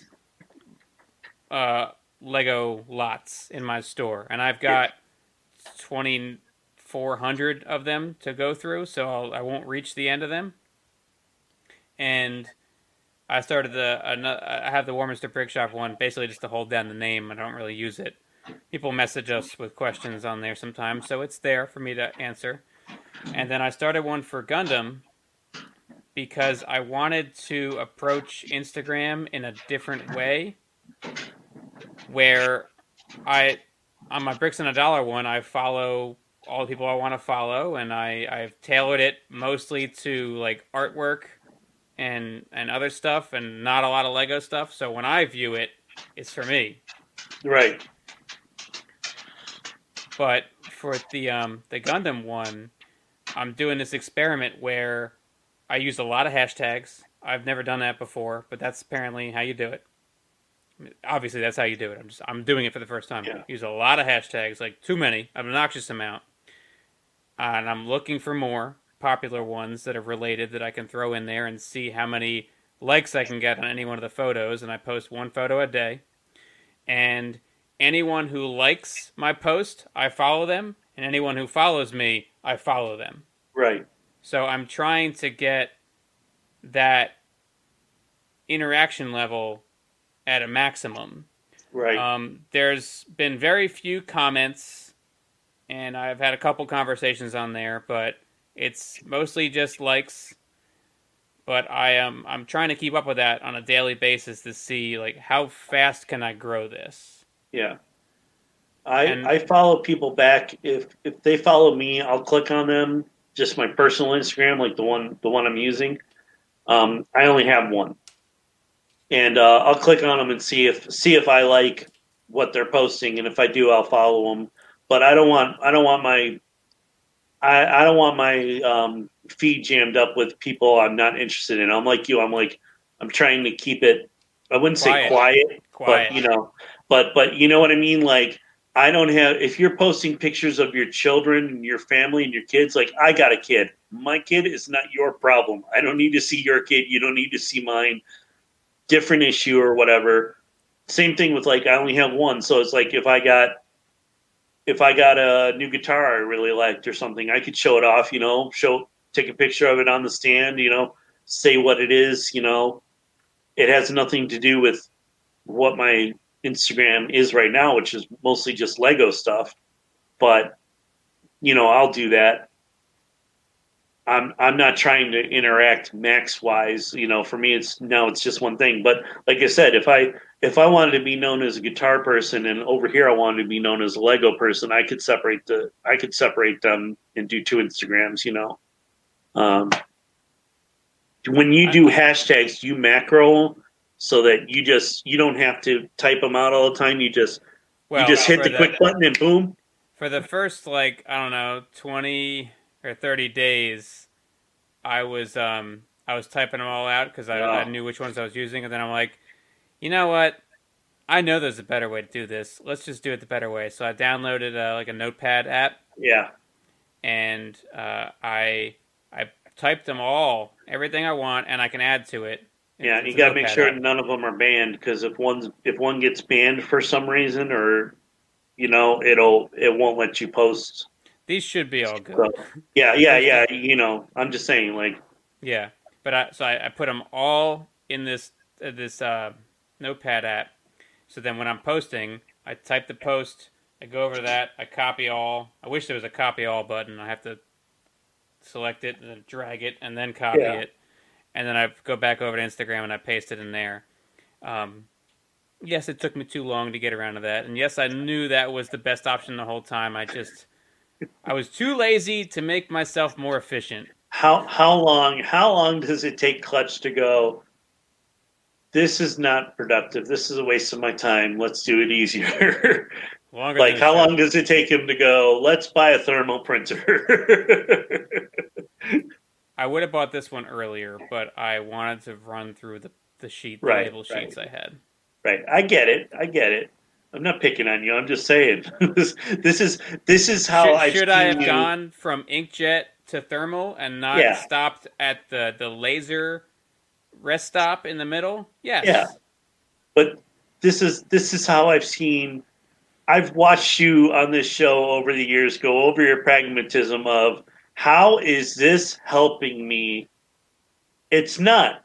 Get rid of it. And it's like there are things you have done that I've gone, I'd hate to admit it, but he does make sense in this regard. Like, this is kind of stupid. Let's just stop doing this. So I'll let you know next week how the thermal printer's going. Next week's episode, Clutch reports to Bone Shaker on thermal printing madness. Clutch tells you exactly what replaceable parts are in the thermal printer. The top 10 consumable products in a thermal label printer that you didn't know about. Bricks on the dollar, thermal printer and air fryers. Let me tell you about air fryers, though. You're not a real air fryer user until you've bought your second air fryer. Anyone. Now, I haven't bought my second air fryer. Anyone can buy, and I'm not necessarily talking about having two at once. Is this the new Foreman grill? Is this the Foreman grill of the 2020s? I got one of those too. It drains the fat into a little tray. It's amazing. I have an indoor Foreman grill and an outdoor Foreman grill and an air fryer. Vicky loves grilling, so we bought. It looks like a space pod grill. It goes out there, but it's electric. So we plug it into the closet with the hot water heater out on the balcony. We plug it in there. I was going to ask, you have a balcony? There, yeah. And it's just a round Foreman grill with like a slot in the middle of the grill that goes into a little pan that you're gonna forget to empty. Yeah. I used to live in like a half sunken ground floor apartment, where it's like don't tell me about underground apartments. It's not. You're gonna tell me about underground apartments right now. But you know what I'm talking about? It's like the windows were at ground level, like literally, like you reach out the window and there was grass there. So I had a little Weber grill. Have you seen my videos? No, because they're all gone now. You took them all down. Ooh, good call. I had like a little Weber grill, and this was like a ghetto apartment, and like you grilled through the window. Yes, I opened up the window. I put the little grill tongs come out. A little bit of charcoal in there, lit it up, let it warm up, and then I'd put a steak out there or something and grill it up, turn it over, and then after that I'd let it cool, and before I went to bed I'd throw it in. Elbow forward with tongs just coming out the window. Yes, just like that. And this is how ghetto this apartment was. I told people, I sleep with a 16-ounce claw hammer right next to my bed. Because I live literally on the ground floor and there's nothing stopping someone from kicking in a window and coming in, and people were like, that's crazy. I go, that's nothing. I go, one night at about 10 o'clock at night, I was sitting on my couch and I heard commotion outside my window, and I opened up the blinds and I watched 4 guys kick the shit out of 2 guys 5 feet from my window, steal their car and bolt off with it. And the 2 guys that got their ass kicked were they sought refuge in the first place, which was the apartment, the part of the apartment I lived in. So I was in the Army at the time. I was in the National Guard coming back from Iraq, and I was stationed at home, and I was squared away. I had, first aid kit and everything. So I gave these guys first aid while the Joliet Police Department showed up. And they're like, yeah, can you give a description? And they're like, yeah, it was 4 guys. Go find them. Like, that was it. I'm like, well, I was like, I gave them some ointment and antiseptic and some Band-Aids. Get them out of my hallway. They're like, what'd you see? I was like, I didn't see anything.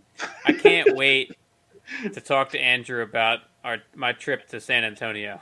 Oh, because this is bringing up some San Antonio stories. Well, I know you're having trouble finding hosts. I would love to do a show with Andrew Lee. I would love it. I was like, come on, this is rad, homie. Let's go. Um, if it lines up, it lines up. I don't know that it will.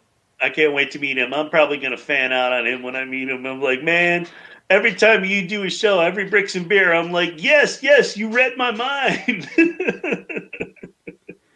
I think I'm behind by one still on that. I'm still catching up. But when he's his like, his audio level is usually so quiet that it's the kind of show where there's only, and it's not his fault necessarily. It's sometimes it's his co-hosts are quiet, but yeah, it's the kind of show where I need to be in a certain environment to take that in, and I also want to watch more than I listen to it. So okay. so it keeps getting bumped because there's other stuff that I can just listen to, Yeah, or how his you lap. consume it. Like honestly, I take in some podcasts while I'm showering in the morning. Like it's the phone is sitting on top of the toilet tank, just playing a podcast, and I'm in the shower, and I only There's knock out a few minutes of one, but there's some podcasts where that works, and there's some where it doesn't work. there's so many things that I don't actually watch. I just listen to it. Like, it's a lot of things don't require audio unless like you're running through all the castle sets. It's like, well, I'm gonna have to go and watch this one again when I have time to actually look at a screen. Yeah, Like, here's a comment you can leave us on this episode. What Lego theme haven't we looked at yet? And I'm sure there's plenty of answers to that question, but I don't remember which ones we looked at because I feel like we looked at all of them, but I know we didn't. I can't go back and see all the ones we looked at, and well, I don't or think more you importantly, which ones we didn't look at. I don't think you ever like ran down like Chima. I think you've talked There's a about reason for Nexo Knights, that. I think you talked about Nexo Knights, but I thought Nexo Knights was rad. I know Andrew Lee's a fan of it. I thought it was great because it's like, okay, it's classic space and castle combined. It's laser knights. But It was great for what it was. I thought it was a really really awesome like theme. It didn't take off like Ninjago did, but I thought Nexo Knights was like that was a wonderful idea. can Andrew really ever be a fan of a theme though? He's He's just a got fan he of the loves part. He's just a fan of the parts no that he loves Nexo Knight villains. He's got like a whole lineup of them. He can't get enough of the villains from Nexo Knight. Oh, yeah, maybe. I don't see Andrew as ever getting behind a theme. Just certain themes, certain new cool parts gravitates towards Yeah, certain themes. So he winds up buying those themes more to get more of those parts. yeah. Well, Andrew, if you're listening, go ahead and comment to us how you feel about Nexo Knights. Is it just the villains, or did you like the theme? I don't know. So let's see if he listens. Let's see if he watches. I'll tell you what. I sat through listening, which is the most awful thing. It wasn't fun to watch from what you saw of it, but I sat through the whole hour and a half long one that he did on a rooftop at like San Diego Brick World or something like that, with like all of his friends up on a rooftop with I the wind think there blowing. was. I'm like, dude, I what? think it was BrickCon in Seattle. Yeah, And he was on a roof. it's I like think Carter was there. it's like yeah. Carter was in the group, and it was like, wow, this is the biggest piece of shit episode. I can't hear half of the things they're fucking saying. I was like, but you know what? I'm a completist. I want to run through it. I hate to say it, I don't know that I'm a completist with Bricks and Beer. I think I jumped in when I jumped in, and I'm not sure I went back. Although there wasn't much to go back on at the time, Yeah. but I don't think I went back. Well, see, I remember him saying that. I remember watching your show, and he was on for the first time, and he was talking about Have you his seen show. Behind the Beer? No, but I haven't watched that. But he was like, "Oh, I got a show, Bricks and Beer," and I was like, "Oh, cool, I'll watch that." And then for some reason, maybe it's because it didn't come up in the algorithm or something. I just didn't watch it right away, so I'm catching up now. You got to watch Behind the Beer. So there's an episode that Carter and myself are on at Andrew's house in the LA area, and then I, from another camera angle, recorded like a before, during, and after the Bricks and Beer. So the Bricks and Beer, I'm pretty sure, unless I cut it down, it appears as like the middle portion of this longer video. I don't think I've seen that one yet, It's but on my channel. I'll watch it. It's on your channel. Yeah, I think it should still exist. I Okay, think. well, don't take it down tonight. I'll go and watch it. I'm pretty sure I wouldn't have unlisted it, but I can't be certain. All right, well, I'll watch that. So that one's on your channel. I'll catch that one up. Should I watch it with that episode? Is it like, oh, the Clone Wars is better if you watch the episodes in chronological order? I don't know, man. I don't know. I I'm pretty sure it was before, during, and after, but I'm not certain that I would have kept the during because he already had that, and it wouldn't have made Yeah. much sense to have the same audio. You should have it play at the same time for that portion, his video and my video. All right. All right. Well, do you got anything else, or Nope, I don't got we've been anything at else. this for almost 2 hours? I think people have had enough of us We by did now. it. We did it. Leave a comment. That's it. Leave a comment. Leave a bunch. Leave a whole. Part of the Cool Table Network, not part of Friendly Family, whatever.